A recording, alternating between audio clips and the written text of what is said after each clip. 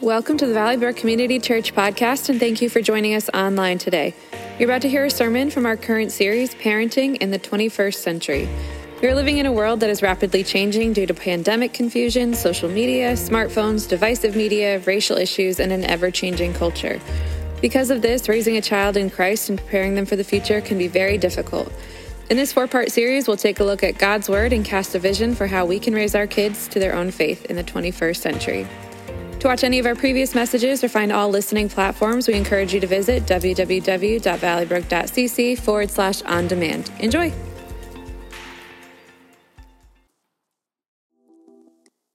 Morning, Valley Brook. For those of you who don't know me, my name is David Seiler. I'm the student pastor here.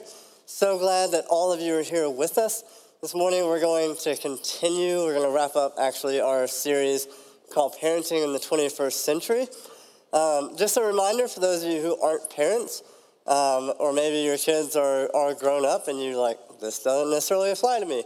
The fact is, everything we're going to be talking about applies not only to principles of parenting, but also basic principles of the lives that we should live as Christians. So I have a son. He's 3 years old. His name is Oliver. And my son Oliver amazes me more and more every single day. Because with him, every day is an adventure, and my wife Amber and I, we never know what exactly to expect. We don't know what kind of mood he's going to be in, what he'll want to eat, except for French toast sticks, because that's pretty much constant right now, or what letter or number he will most be excited about that day. He can be the absolute cutest kid in the world. He can be sitting in the corner quietly, reading a book. Whenever it's quiet, we know that he's either reading a book or he's into something he shouldn't be. But he can be the cutest kid in the world, sitting in the corner, reading a book. You're like, oh, everything's good. And then you turn around, 30 seconds later, there are 50 magnets on the floor, milk spilling on the couch, and our dog Waffle is eating the pile of Cheez-Its that Oliver threw on the floor. I know, no matter what age your kids are, the parenting struggle is real.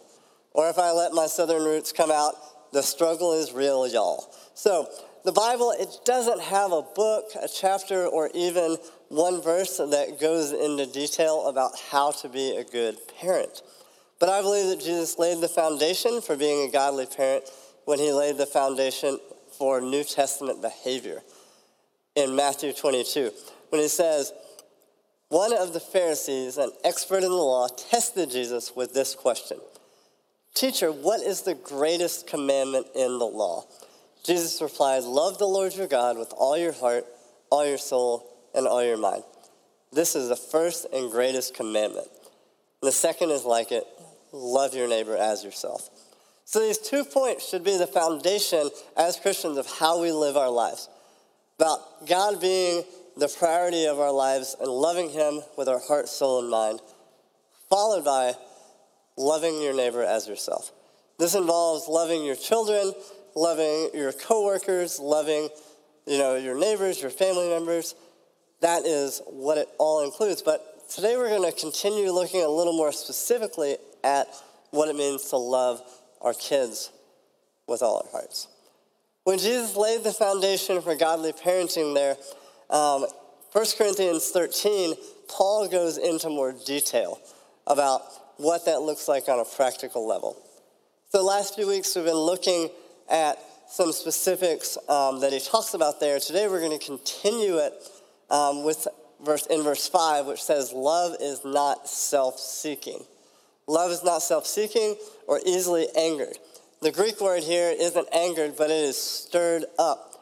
Normally our kids don't make us angry, but what they do is they stir up and they bring to the surface what is already inside of us. They bring out our self-seekingness that we have that we may not even realize is there. I love our son. I love being a father. But honestly, life before Oliver was a whole lot easier. It was more simple. It was all about me and Amber and what we wanted. I could come home from work and not have to worry about taking care of someone else necessarily. It was just me and Amber. We could watch whatever we wanted on TV. We could eat dinner. We could go out on a date night, go to a movie, play games, whatever. We didn't have to worry about anyone except for ourselves. But now it's not just about us. We have a child to take care of. We have a child to love. And especially at 3, he can't take care of himself. Sometimes we may have a babysitter and people ask like, oh, where's Oliver? And we're like, Waffle's taking care of him. Waffle is our dog. Waffle cannot actually take care of our son, Oliver. So if we do say to you, Waffle's taking care of him, that's not true. We actually have a babysitter, so don't contact anyone. We're actually taking care of our child. But he can't take care of himself, and he doesn't quite understand that even when food is being microwaved, he still has to wait for it to cook. And even when it's out of the microwave, he still has to wait for it to cool down because it's hot. So he doesn't fully understand, and parenting can be very emotional because we care about our kids, but we also have our own selfish tendencies. And sometimes our emotions or our frustrations can come out a little bit too quickly. And especially as our kids begin to get a little bit older, it's important to talk about our emotions with them. Child psychologist Eli Lobowitz says it's scarier for a child to have a parent who is struggling and doesn't talk about it versus a parent who is struggling and does talk about it. Most of the time, our son Oliver doesn't listen.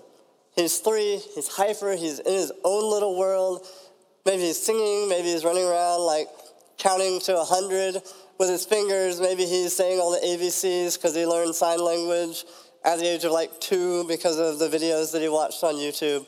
But most of the time, he does not listen. Sometimes you can yell at him. You can talk quietly. You can look him in the eye, and he's still kind of in his own little world. Maybe the dog will bark at him because he steps on the dog, and he's still just kind of in his own little world. So you don't even get a response. But when I grab Oliver, give him a hug, and tell him that what he did, or maybe his yelling, hurts and makes us upset, that he's not listening, he responds in a loving way because he understands that word hurt. When you're expressing that, even to him as a child who just turned 3, there's some understanding and there's some relating to, oh, this is why they're frustrated. And especially as kids get older, that becomes more and more important. James chapter 4, verse 2 says, you desire, but you do not have. You covet, but you can't get what you want. So you quarrel and you fight.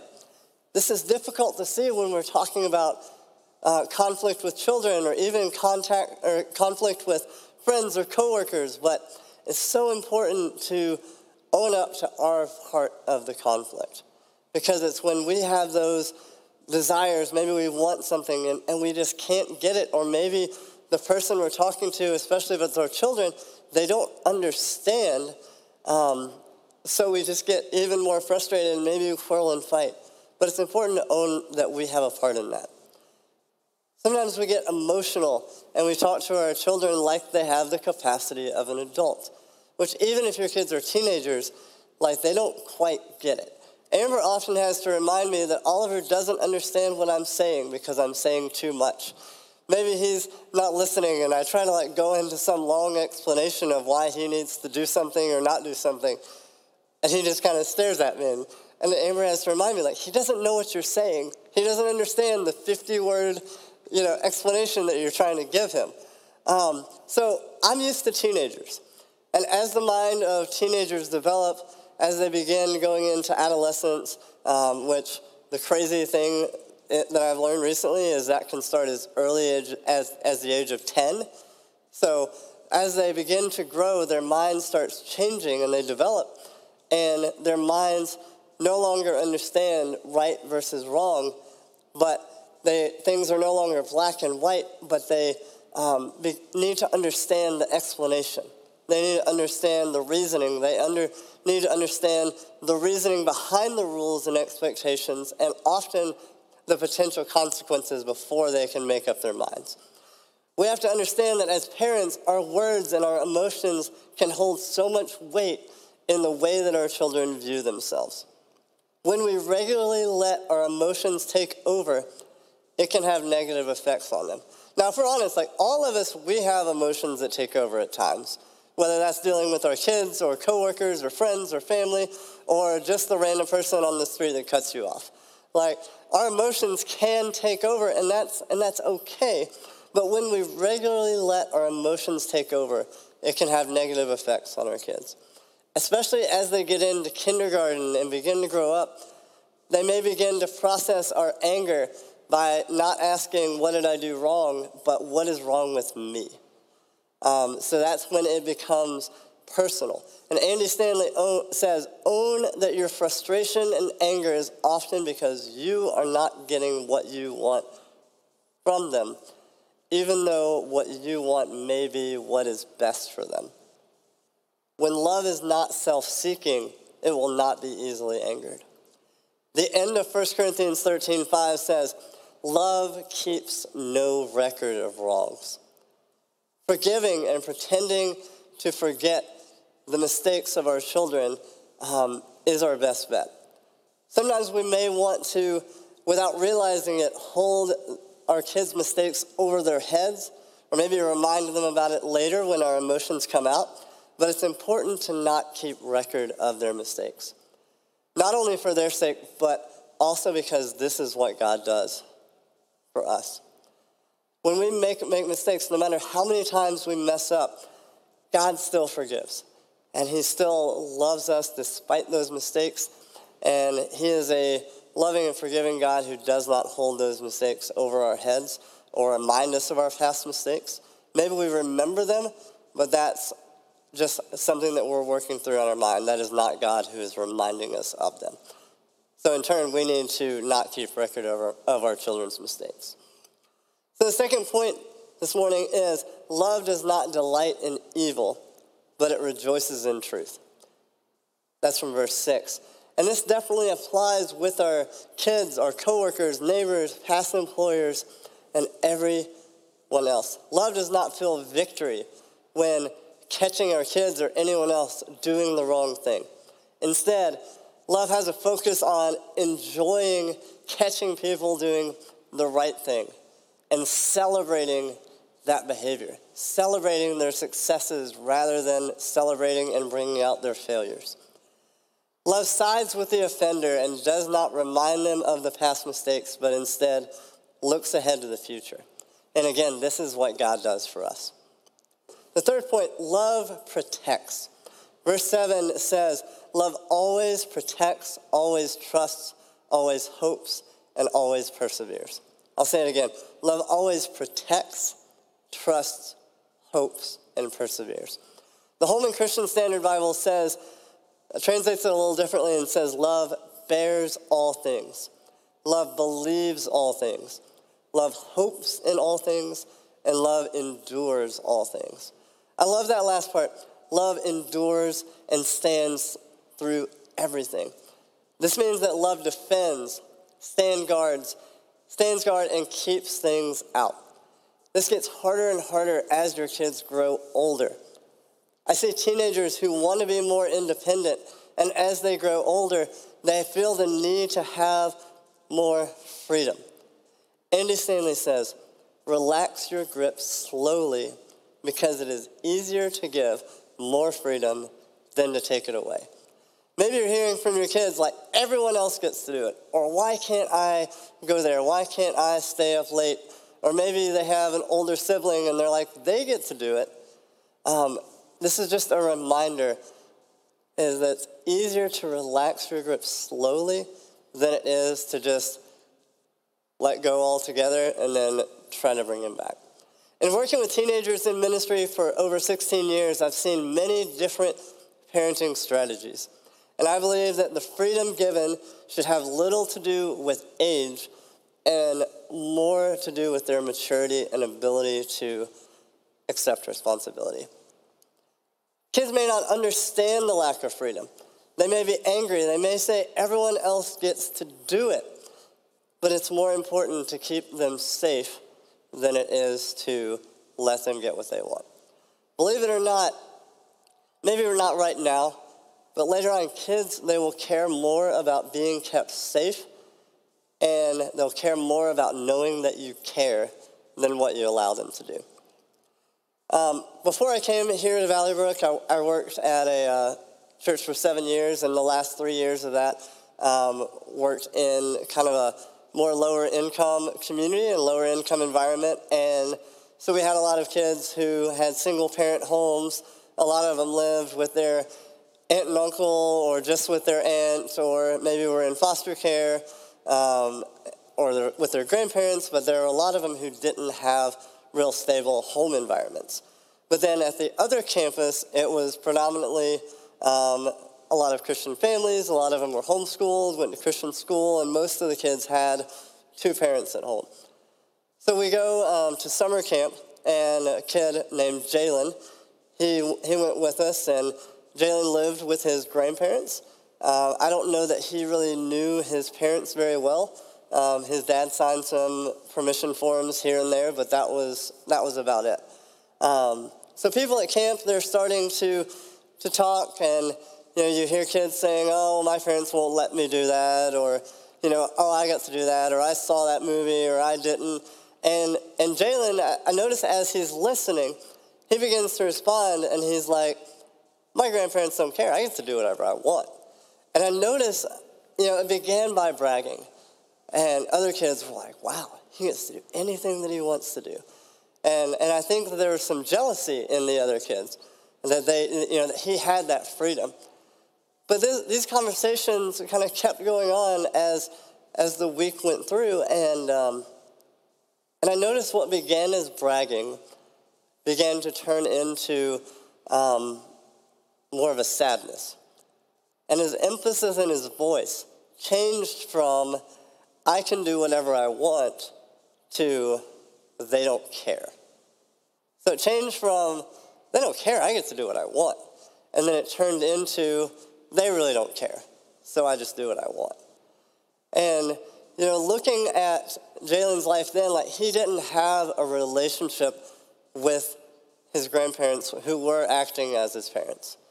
He just lived in the house. That was pretty much it. And now today, I don't know that he even still has any kind of relationship with them at all. One of the goals as parents should be not to make our kids happy and to give them everything they want, but instead it should be to love our kids as the Heavenly Father loves us.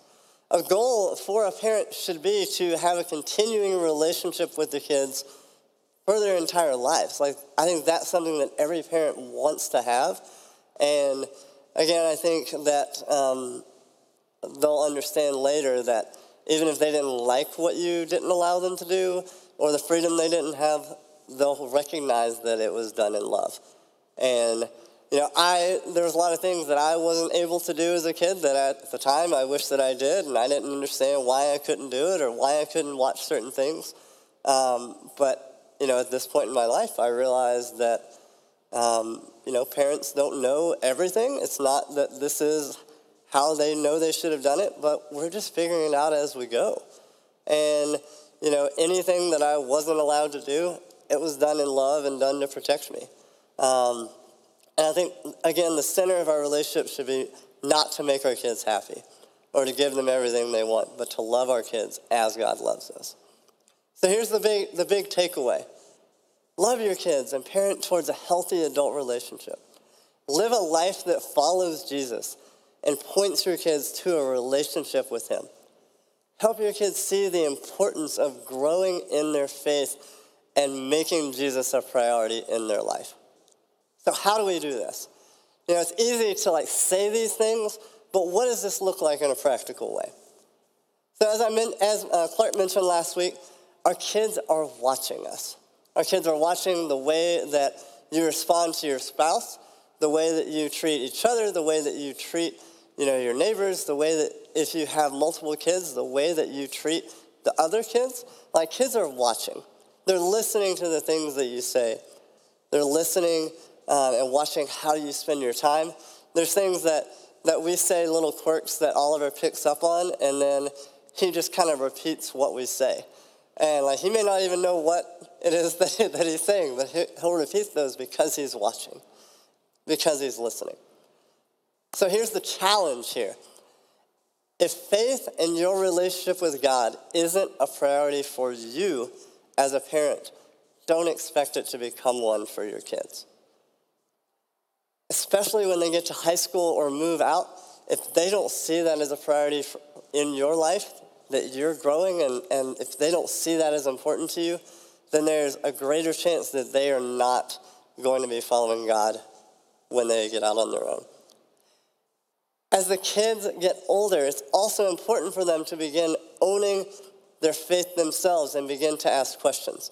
So maybe your faith is a priority for you. You have a personal relationship with God. That's something that's so important to you. But as kids get older, it's not enough that it's just important to you. They may continue coming to church. They may, talk about God, whatever. They may do that. But if it never becomes personal, the chance of them having a continual growing relationship with God when they get older gets less and less. So it's important for them to begin owning their faith and asking questions. As parents, it's important to be there and to talk through the questions that they have. We have leaders and small group leaders for students on Wednesday nights where we can partner with you. And we have Children's Sunday School First Service where we're beginning to partner with you and talking through God's Word and teaching things like that. But it's important for you as parents to have that conversation and to be a part of those questions. Kara Powell from Fuller Youth Institute says, parents have to talk about their faith with their kids. They don't, and I know this can sometimes be challenging because you're like, maybe you don't know what to say, or maybe you don't fully understand yourself. But she goes on and she says, parents don't have to be theologians or super Christians to have that talk about faith with their kids. Parents simply have to be willing to go there. Parents just have to be willing to talk about it. So here are some steps to help your kids figure out their faith. And this is especially important when they hit middle school or begin to have adolescence, which can be even as early as fourth grade at this point. You may not always get an answer if you're talking to your kids. You may not always get an answer other than, I don't know, or nothing, or just a shrug, or just a look. You may not always get that, but asking questions can get them thinking, and it can slowly get them talking about it. So the first step, ask your kids, when do you feel closest to God? Having that conversation provides one more way to grow in faith as a family.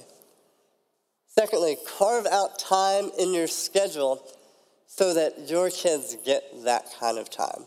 If you don't set aside time to intentionally talk about that and ask those questions, even if that time is just driving home from church on Sunday or driving them home on Wednesday night, having that time is so important. And that's time to intentionally do that. The third point, expose your kids to other ways to connect with God. Growing in their faith can come in many different ways. Some of these may be through worship on Sunday morning or listening to worship music. Some of it is scripture reading, prayer, children's Sunday school, VBS, youth group, and serving in the community. These can all be ways to begin their spiritual growth. And we need to help them experience those different ways. As the kids grow older, also work towards considering new creative ways that honor their experiences and their faith journeys. Help them to make their faith personal, rather than just following your faith or the faith of Valley Brook. Having these conversations are so important, and maybe you're still I don't know exactly where to go with this. I would love to connect with you, whether this is through meeting for coffee, meeting after church one day, meeting on Zoom, which, gosh, I'm so tired of Zoom, but I would do it anyway, because I just love, talking about this, and I would love to help kind of guide you in maybe some just starting points and ways to talk about your kids, or ways to help connect them and make their faith personal. Whether this is children or teens, I would still love to do it. So, as a review, just to wrap up this whole series, 1 Corinthians 13 says, Love is patient. Love is kind. It is not boastful. It's not conceited. It's not selfish or provoked. And it keeps no record of wrongs. Love also finds no joy in mistakes, but rejoices in truth. Verse 7 says, love bears all things. Love believes all things, and love endures all things. And verse 8 brings it to an amazing close. And this is the love that we should have for our kids and the love that God has for us by saying, love never ends. The love that God has for us goes forever, despite any of our mistakes or mess-ups or things we do or don't do. God has that love for us that never ends, and that's the love that we should have for our kids and for each other. Let's pray. Dear God, I thank you so much for the love that you have for us. I thank you for these words and the foundation that you made for New Testament living and New Testament parenting. God, I pray for everyone in this room that you will help us to grow in our faith, and that you will be just the center of our lives, and that you'll be that foundation, that we will love you with all of our heart, soul, and mind, and that we will love our neighbor and love our children as we love you. Pray as we go back into worship that you'll just continue to do a great work in our hearts and in our lives. In Jesus' name I pray. Amen.